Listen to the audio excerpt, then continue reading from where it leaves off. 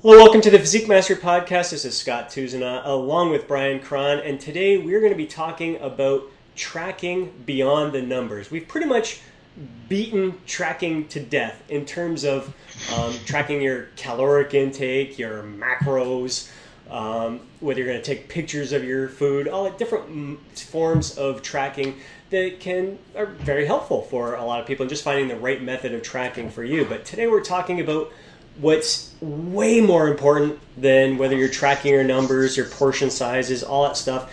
We're going to be talking about those feelings, that heightened sense of awareness of how each meal impacts you, impacts your sleep, your training, your energy, all those things. I think this stemmed from a conversation that Brian was having with me in regards to one of his training clients who was snacking at night, like 9 o'clock at night, which isn't a bad thing. Like, eating late at night isn't inherently going to make you any fatter, but having that food at 9 o'clock at night was a trigger that it's like as soon as you started eating, you couldn't shut it off. And so those are the types of things that you really need to be aware of.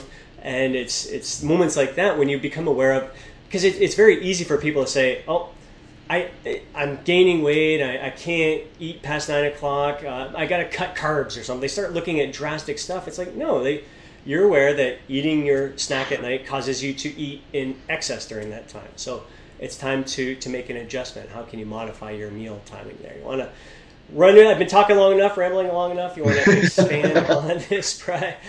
Yeah, absolutely, man. That is something I find with a lot of my clients is that, yeah, you can tell them that your calories, when you eat your calories in a day doesn't matter, and it all boils down to, calories in, calories out for the day or for the week or whatever. But you have to look big picture. Like, if eating at a certain time of day, you tend to overeat, or it triggers you to making bad food choices. I don't know many people who make great food choices, at 11 o'clock at night, or even if it just affects your sleep. I mean, that's very significant, and you have to take that into consideration as well. So, exactly, yeah. Sleep's a huge thing, because if you're eating in a way that has a negative impact on your sleep, you're not sleeping well, you wake up tired and exhausted. Usually, in those situations, it's going to increase your appetite the following day. You're not thinking as clear. Your performance is going to suffer in the gym. It's just got like a snowball effect there. So you do hear some people, and this is the thing, there's so many different strategies out there. You hear carb backloading. If you eat your calories, save your calories for the end of the day, you're going to sleep better. If you eat your carbs in the morning, you're going to feel sleepy all day long. And you know what? That may be the case for some people, and this is why it's so important to not just follow some generic structure, some generic meal timing. It's very important to go ahead and follow it, but make notes, be aware of how it's impacting you, because it can impact you very different than the next person. Some people love training fasted.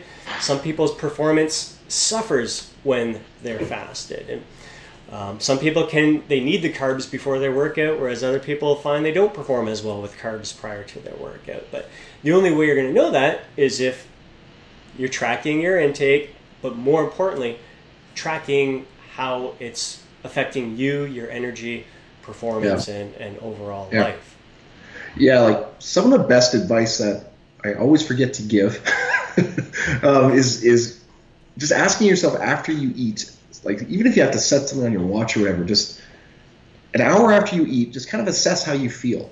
Like how's your energy? Like, how's your focus? Like, what are you craving? Are you still hungry? Like, if you're immediately famished, like right after you have a meal, like that's a sign that your diet's not well constructed, or you've been dieting too long, or these are all things that you have to take into consideration, and it's so much beyond just what happens in that tight little window of having that meal. Like, things, the effects go hours after that. So exactly, and that's I think this is where the two really go hand in hand, because whether you love to track by the numbers and you see, all right, my dinner was 500 calories, had so much protein, carbs, fat. Or if you prefer to just take a picture of your meal and notice your portion size. How did that, like making a note right after the meal, how did you feel? Were you still hungry after that meal? Or did you feel full, satisfied?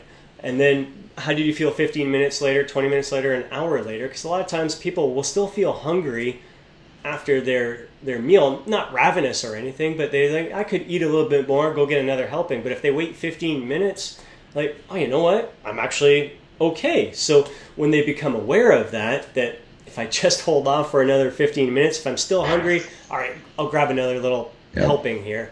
They get a better idea of how their body's responding to that, and then how, like everyone knows after like a big Thanksgiving dinner, you just want to go take a nap afterwards. So you know how your body responds after that. How does it respond to everything else you're eating? And I definitely noticed once I started having a morning shake with spinach and some fruits, and it just it energized me for the day compared to a lot of my other meals. I liked having kind of that lighter feeling in my stomach of a shake that was full of micronutrients, and it just really got me going and really fueled my workout later in the day. I enjoy waking up feeling light, so I prefer not to eat later on in the day.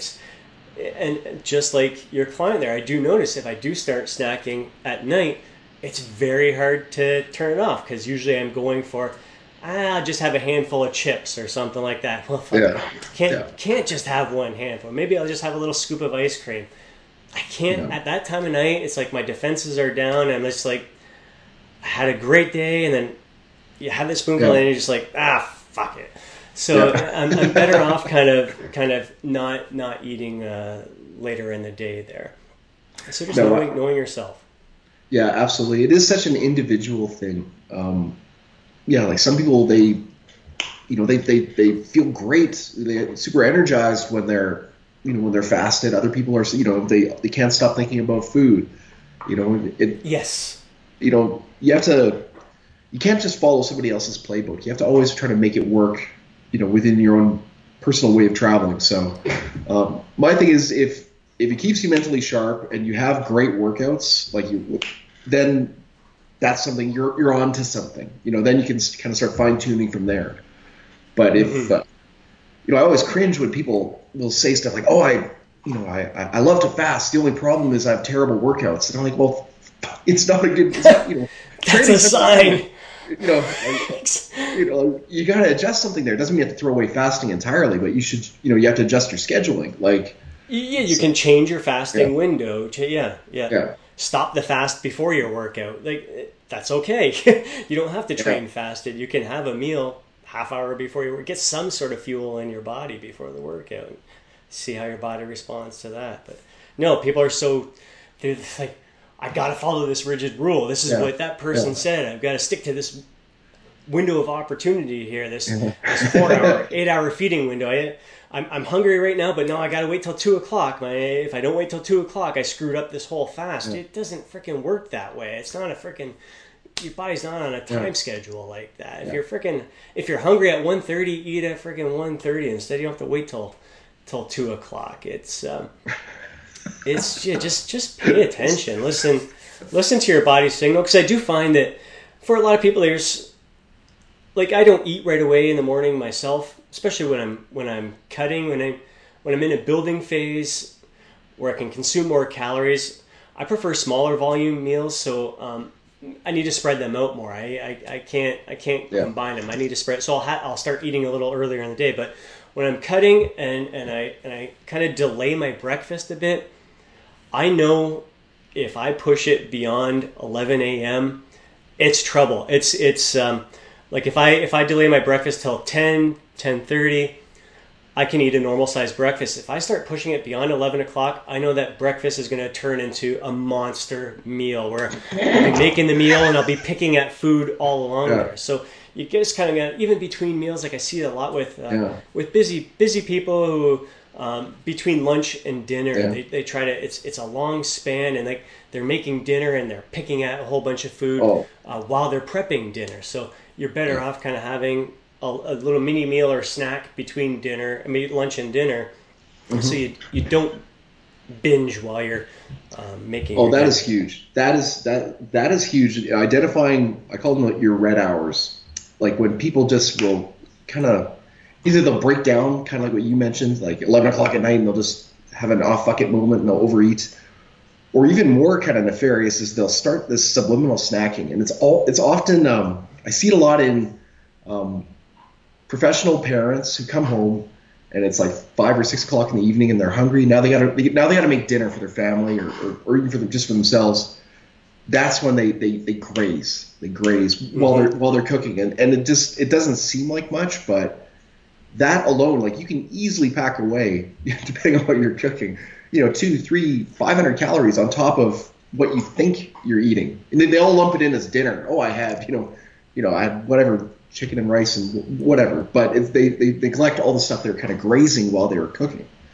Like that's a big red hour. So again, it boils down to your individual way of going through the day. Like it's just how you naturally, if you provide food, if you have the food ready for those times when your willpower is low, or you forbid eating altogether, like you create this little artificial barrier. Like I will not eat while I cook, or I will not eat after 10 o'clock at night.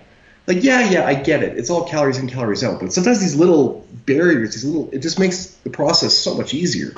Because you got a little rule you can follow. Right. It sounds heavy-handed, but at the end of the day, I do this for a result. So like whatever I can do to make achieving that result easier, without compromising the rest of my life, the better. So yeah. The more information you're armed with, the better choices you can make. I just find that people are just quick to jump the gun and think, oh, it's this strategy that's not working. It's not that. If you're just following a set strategy, it's not that. You really need to. The more you pay attention, the more you can just make small little changes. You can keep the same overall structure, just making small changes here and there can make the big impact. I also find like foods that you haven't had in a while can really, that's when you really become aware of, holy smokes, that impacted me in a big way, and I totally forgot about it. Whether it's an unhealthy food, you haven't eaten McDonald's in years, and you have a meal, you're like, oh crap, or you have a good healthy meal, and you're like, oh, do I ever feel good after that? Or you go to the gym and workout partners are like, what did you eat before you came here? Like the veins are just popping. Like my workout partners know when I have either pickles or a chocolate bar before a workout, because my veins just like freaking pop out like crazy. So little things like that. Yeah, absolutely. Yeah, it's all just being much more thinking beyond the numbers and like thinking beyond the plan and just seeing how your body reacts, and it's just being aware, really. Yeah. That's it. That's the key. That's awareness is the doorway to mastery for sure. Yeah. All these little things. If you're not paying attention to how you're responding, how your body's feeling, your energy, and all that afterwards, you're shooting in the dark there. It's the more you know, the better for sure. Very cool. Awesome, man. All right. I think that's it. So. Again, we've beaten tracking to death here because we believe the importance of it, especially at certain times throughout the year. But if you're going to track, make the most out of it by taking notes about how you're feeling. And the same goes for tracking your workouts as well. There's it's one thing to see that you're progressing by the numbers, you're putting some poundage on, but if you happen to have a week where you don't go up, you can't increase the weight, you can't increase the reps, you can't all that stuff, or you even do less, you could easily walk out of there and go, well, shit, I screwed up, I'm not progressing. But if you're taking little notes here and you see, well, I slept like shit yesterday, and you're aware of, it's a stressful time in my life, and certain little things can impact your workouts as well. So tracking by the numbers, whether it's workouts or calories, is important. But these little notes that you make down about how your experience is throughout the day have an even bigger impact than what those numbers reveal. That's it. All right. Boom, guys. All right. Hope you enjoyed this episode. Looking forward to hearing your feedback, sharing your experiences with this topic. If you document how you're feeling when you're with your tracking, would love to hear from you. Comment down below, and we'll catch you in the next episode of the Physique Master Podcast. See you.